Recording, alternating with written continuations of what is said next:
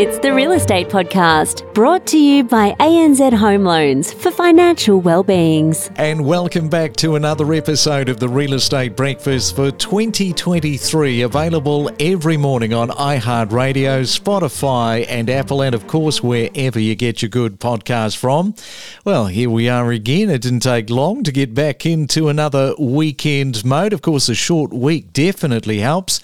And another Saturday morning, the 28th day for January. And if you're attending any auctions today, perhaps you're doing some negotiating, or maybe you're closing and transacting out a property deal, whatever it is across Australia this weekend, the very best of luck.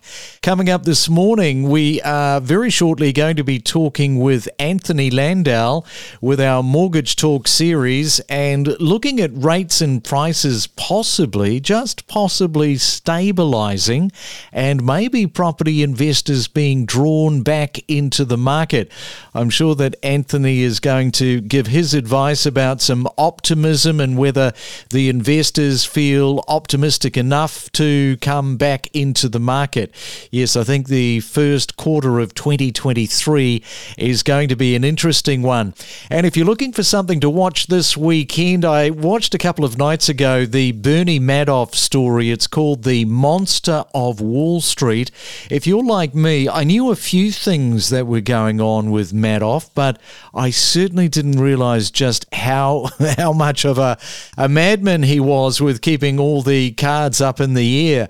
And that is a very good watch. So check that one out, The Monster of Wall Street. It's your Saturday morning real estate breakfast. And right now it's time for another 30-second property tip, this time with Deborah Brady from Ray White there in Perth. And what have you got for us this morning, Deborah? First tip is, if you're coming in with your partner to a home open, know what you both want together. Have that worked out. I've seen people miss properties because they haven't actually conceptualised between the two of them what they're both after together, and they've missed an opportunity. So have those discussions so that you both really know what you want.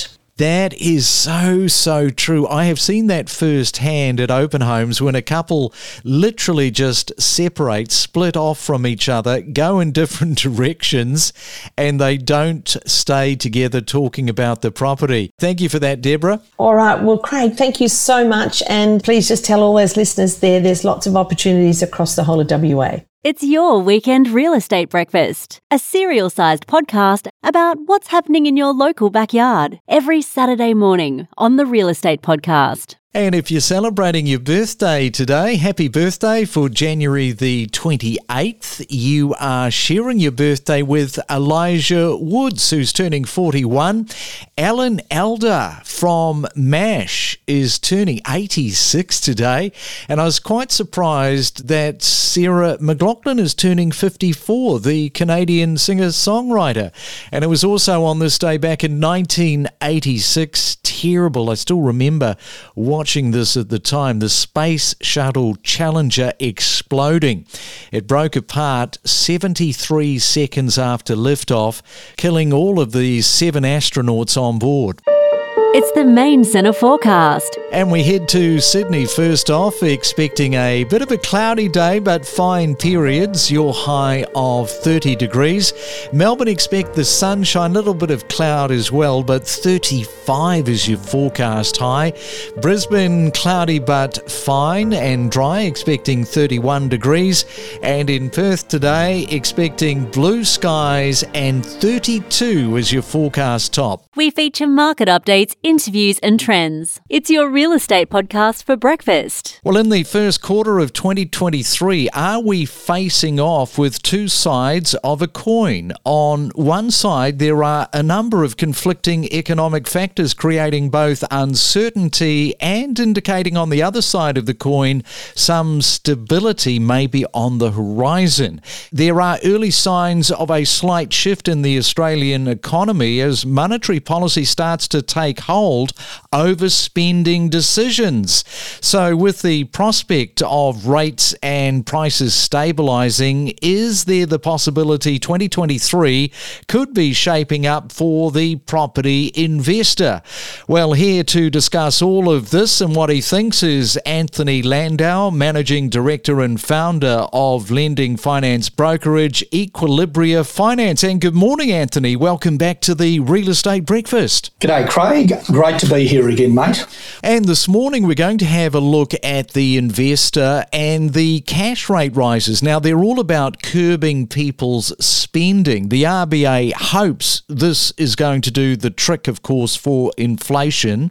Investors, Anthony, are they set for a good year in 2023? Yeah, that's a really good question. And it's something we've been talking to a lot of our clients about, is the runway for investors in 2023. Some background on that is that the investor activity was one of the sharpest drops over the last 12 months. It fell 20% in April to October 2022. But I actually think investors are set for a pretty strong comeback in 2023. There's a confluence of factors, as you said, that are starting to stabilise with monetary policy, inflation. The housing market decline is slowing. And I think investors have been sitting on the sidelines and are ready to come back into the market in 2023. Yeah, it's probably a lot to do with mindset too, like particularly the end of 2022, and maybe their mindset, the investor's mindset, their behaviour is starting to change. I think investor behaviour definitely shifted in 2022, and I think there's a shift in mindset in 2023, and that shift in mindset is to more optimism. And I think there's a reason for them to be optimistic.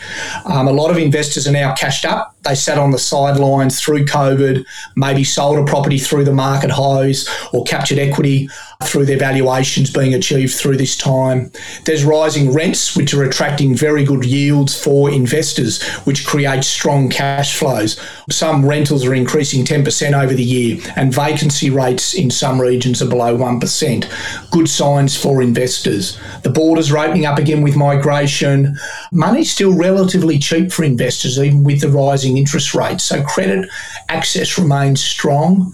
So I think right now there's strong cash flow. The property market's cooled a little bit, and those number of factors I've just outlined make it a pretty good environment for investors coming into this year. Yeah, I mean, particularly rent rises, because it's been absolutely phenomenal. And you might have the investor that's kind of been sitting in the background watching those rents just going up and up and up. And the second factor, of course, is the migration. I mean, those two things merging, that really is optimism for the investor to get in probably in the first quarter of 2023. It sure is. And managing cash flow is one of the biggest things for an investor. And with these strong rental yields and the market cooling as well, which means that they're looking at opportunities that are going to come through with stronger capital growth over time. The property market right now is arguably less volatile than stocks, less exposed to some of the global forces. We've got migration back and strong cash flows. So I think savvy investors have sat on the sidelines and they're already starting to make their move. We're seeing that with some of the credit applications that we're processing at the moment. Well, you've got investors listening to you right now, Anthony, over a cup of coffee, Saturday morning, just relaxing, listening to, well, should I invest or not? So what do you say to the investors who might just be thinking of investing in the first quarter of this year? What's your advice to investors looking at entering the market or re-entering back into the market? Yeah, an investment mindset is different to a home buyer mindset, but the core fundamentals of investment, whether it's property or stocks, fundamentally remain the same. Work out your strategy, what you want to achieve and your end goal. Is it a long-term investment? Is it about rental yields and cash flow, or are you looking for capital growth? That might be a different strategy. For example, are you trying to live off the income, or are you trying to maximise capital growth over time? What's really, really critical is do your homework on a good investment property. As I said, it's different to a home. It's an investment. It's an income-generating asset. Does the property have strong capital growth potential, for example?